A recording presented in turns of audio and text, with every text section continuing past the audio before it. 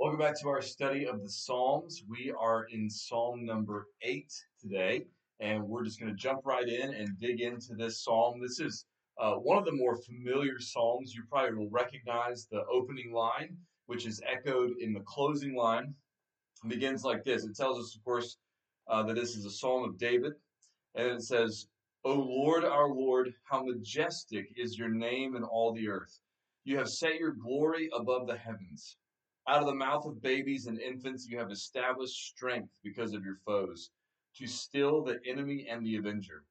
When I look at your heavens, the work of your fingers, the moon and the stars which you have set in place, what is man that you are mindful of him, and the Son of Man that you care for him? Yet you have made him a little lower than the heavenly beings and crowned him with glory and honor. You have given him dominion over the works of your hands. You have put all things under his feet, all sheep and oxen, and also the beasts of the field, the birds of the heavens and the fish of the sea, whatever passes along the paths of the seas. O Lord, our Lord, how majestic is your name in all the earth. So the psalm begins and ends talking about God's majesty, right? How majestic is your name in all the earth. And God's name, of course, stands for who he is, his character, right? So it's talking about God's glory, God's greatness, God's reputation. And David points out that his name is majestic in all the earth, not just in Israel, because God is not merely the God of Israel. He's not a local God. He's the God who created the heavens and the earth. He's the God who is the Lord over the heaven and the earth, that he rules over the whole world. And so his name is majestic in all the earth. And then he says, you have set your glory above the heavens, which could be tying into like what Psalm 19 talks about, how the heavens declare the glory of God, that we see God's glory and majesty in the heavens. And so he's talking about the majesty of God, the glory of God. And then in verse 2, he talks about how God has established strength in weakness. And he's done this particularly through children. He says, out of the mouth of babies and infants, you have established strength because of your foes. Now, I don't know how long ago, quite a while ago, I feel like I learned um, from Jim Hamilton the connection between this and the promise in Genesis 3:15, when God said that uh, a child will be born who would come from the woman, right, an offspring of the woman who would crush the serpent's head. That's God's gospel promise, right, from the beginning, what we call the first gospel, the proto-evangelium. So when he talks about, when David talks about how God has established strength because of his enemies, right, through the mouths of babies and infants, it's tied back to that promise that God would send a child, a baby, into the world who would crush the head of the serpent, who would conquer our enemy.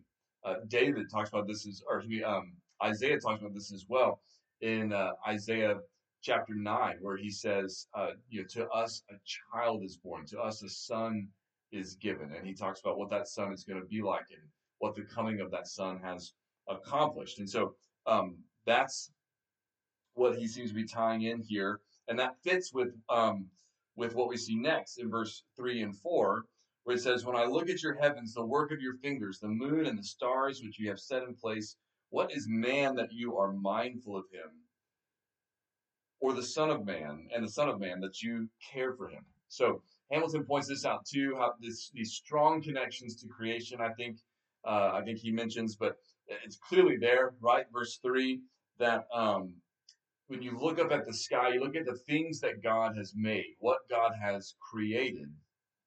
And all of us have probably had this experience, right? Where we look up at the stars on a clear night and we feel small.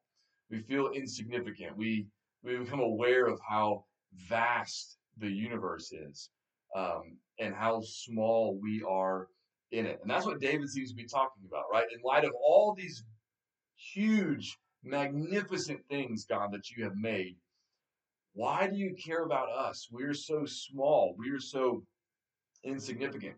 I don't know if you have had a chance to look yet at some of the images that have come from the new James Webb Telescope. For many years, of course, we could see images from the Hubble telescope that were amazing and marvelous. And now there's an even better telescope that can even see even farther, called the James Webb Telescope. And I was looking at it with looking at some of those pictures with one of my sons the other day. Um, One of the pictures we saw, and I'm not a scientist, so I can't interpret everything that was in it, but it looked like in this picture were many galaxies. Some of them were probably individual stars, but it looked like there were multiple galaxies in this picture. And the little write up about the picture said that if you took a single grain of sand and you put it on one of your fingers and then you held it out at arm's length from your face and you put that single grain of sand on your fingertip between uh, your eye and a particular part of the night sky, that single grain of sand would cover up everything that was in that picture. And there were so many, again, stars, perhaps even multiple galaxies in this picture. Just, things like that help us begin to get a grasp on how magnificent, right, how vast the universe is. And God made all of that, and yet he cares about us. David marvels at the fact that God cares about us, that God's interested in us, but he doesn't deny it. He doesn't look at the universe and say, God can't care about us. He looks at the universe and says, it's amazing that you care about us. I don't understand why you care about us, but clearly God does. And then he says, verse 5, yet you have made him a little lower than the heavenly beings and crowned him with glory and honor. Here I think David is talking about the fact that God has made us in his image, that we're a little lower than the heavenly beings or than the angels, right? But but we're made in the image of God. So we're above all the other creatures. We're above the beasts and the fish and the birds, which he's going to talk about in a little bit. We're above all of those because we alone, out of all the rest of God's creation, have been made in the image of God. So we have a special position, a special place that God has given us. And we see this in Genesis 1, where the climax of God's act of creation is not creating the stars, it's not separating the dry land and the seas, it's not creating the great beasts of the field, it's creating man in his image. That's the climax of the creation story. And so that's what he seems to be reflecting on there in verse 5. Then in verse 6, he says, you have given him dominion over the works of your hands. You have put all things under his feet, all sheep and oxen, and also the beasts of the field, the birds of the heavens, and the fish of the sea, whatever passes along the paths of the seas. Now, this is clearly reflecting on Genesis as well, because in Genesis 1:26, it says, then God said, let us make man in our image, which is what we were just talking about, after our likeness. And then it says, and let them have dominion over the fish of the sea, and over the birds of the heavens, and over the livestock, and over all the earth, and over every creeping thing that creeps on the earth. So David reflects on this position that God has given us in his creation as those who have dominion, who one person has put it as though we are vice regents, right? We rule under God on God's behalf over the things that God has made. So that's what David's reflecting on. And he returns again in verse 9 to this statement about God's majesty. O Lord, our Lord, how majestic is your name in all the earth. Now, this psalm, or a portion of this psalm, is quoted in the book of Hebrews. And it is tied to Jesus. It's in Hebrews chapter 2, verses 5 through 9. I'm just going to read this passage. And as I'm reading it and you're listening to it, think about what it is about these verses that enabled the author of Hebrews to make this connection to Christ. Right? He says, it was not to angels that God subjected the world to come, of which we are speaking. It has been testified somewhere, and then here's where he quotes Psalm 8. What is man that you are mindful of him, or the son of man that you care for him? You made him for a little while lower than the angels. You have crowned him with glory and honor, putting everything in subjection under his feet. And then he says, now in putting everything in subjection to him, he left nothing outside his control. At present, we do not yet see everything in subjection to him, but we see him who for a little while was made lower than the angels, namely Jesus, crowned with glory and honor because of the suffering and death, so that by the grace of God he might taste death for everyone. Okay, so how is it that the writer of Hebrews is able to connect that psalm to Jesus? Well, first of all, in Luke 24, Jesus tells us that everything written about him in the Psalms has to be fulfilled. So we know that the Psalms talk about Jesus. We also might notice that there at the end of verse 4, the psalmist David uses this phrase, the Son of Man, right? What is man that you are mindful of him, and the Son of Man that you care for him? Now, in one sense, that's just poetry, right? Especially in Hebrew poetry, we say the same thing in slightly different ways. One line you say man, one line you say Son of Man, one line you say mindful of him, one line you say care for him. They mean essentially the same thing. But it's not insignificant that Jesus's um, title that he used for himself often, right, was Son of Man. So there's another connection to Jesus. And then, of course, this psalm is about man and man's place in the cosmos, in God's creation. And Jesus became man, right? He's the eternal Son of God who at a particular time took on flesh and was born as a man. And lived among us, right? John says the word became flesh and dwelt among us, and we've seen his glory. So all three of those ways are ways that we can connect Psalm 8 to Jesus. And what the writer of Hebrews does is he talks about either Jesus in particular or humanity and Jesus kind of together. It's a little bit hard to pull some of this apart. I think some of it refers to both, right? Where he says, now in putting everything in subjection to him, he left nothing outside of his control. At present, we do not yet see everything in subjection to him. Is that talking about humanity or is that talking about Jesus? I think on the one hand, we could say it's talking about humanity, that God did put all creation right under our dominion, the birds and the beasts and the animals and the fish and so on.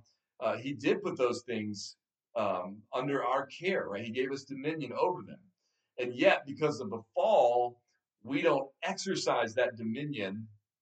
And to a certain extent, I think we could say can't exercise that dominion the way it was originally intended, because now the world is broken, and some of those creatures God gave us dominion over are now quite dangerous to us. Right now, we do have dominion over them in a sense. Still, the dominion hasn't been taken away, but it's not being exercised the way God intended in the Garden of Eden, right? So I think we can say that that does apply to humanity, but there's also a sense in which it applies specifically to Jesus, because the Bible is very clear that God has put absolutely everything under subjection to Jesus, put everything under his feet.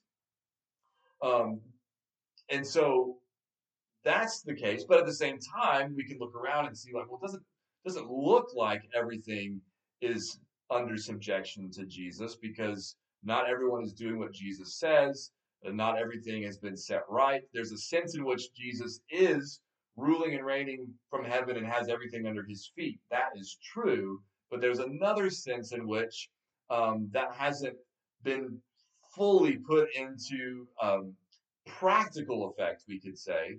For example, like in 1 Corinthians 15, it says that the last enemy to be destroyed is death. Well, there's a sense in which Jesus already reigns over death because he already conquered it in his own resurrection. But there's a sense in which death hasn't yet been banished, as it will be at Christ's return when all of his people are raised from the dead and death is no more.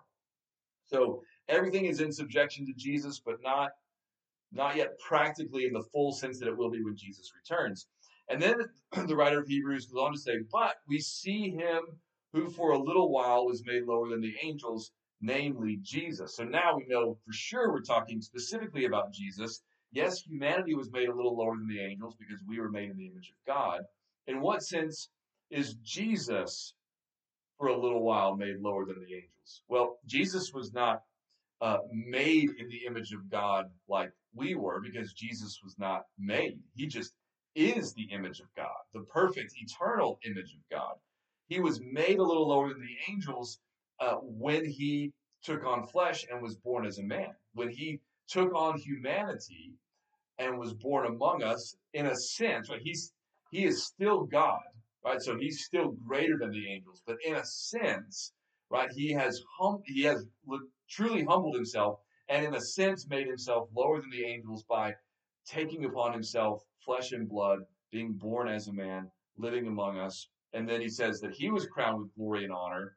For us, that crown is being made in the image of God. For Jesus, he says, crowned with glory and honor because of the suffering of death. So here I think he's talking about how Jesus was exalted, crowned, glorified, honored after his death through his resurrection and then his ascension into heaven and his session where he's seated at God's right hand. That's his exaltation, where he was exalted, he was lifted up because of the suffering of death. And all this really follows what Paul says about Jesus in Philippians 2, that he was in the form of God. He didn't count equality with God something to be grasped, but instead he humbled himself, taking the form of a servant, all right, taking upon himself flesh and blood, being born as a man. He humbled himself and became obedient even to the point of death. Therefore, God highly exalted him and gave him the name that is above every name, so that at the name of Jesus, every knee should bow in heaven, on earth, and under the earth. That's essentially what the writer of Hebrews, I think, is talking about here as well. And he sees some of that in Psalm 8. So once we have seen that in Psalm 8, thanks to the help of the writer of Hebrews, here are three things that we can take away from Psalm 8 for our own worship, our own prayers. First, we can, with David, behold the majesty of God on display in creation. We can look up at the stars, look at the sky, look at the pictures from the James Webb Telescope, and be in awe of what God has made. How mighty, how powerful, how wise, how good he is. And second, we can marvel that God made us in his image. That though we're so small and seemingly insignificant in light of the vastness of the cosmos, that God does care about us. God does love us. God gave us the special privilege of being made in his image, making us a little lower than the angels, right? Crowning us with glory and honor. That's something to be amazed at and to marvel at. And then finally, we can wonder at the mystery of God become man for our sake. Be amazed that God not only made us in his image, but also sent his son for us to save us, to forgive us, to cleanse us, to make us new. The God who made the universe, who didn't have to make us, but did, not only did, but made us in his image, also loved us even after we rebelled against him and sinned against him and were ungrateful toward him after all he'd done for us.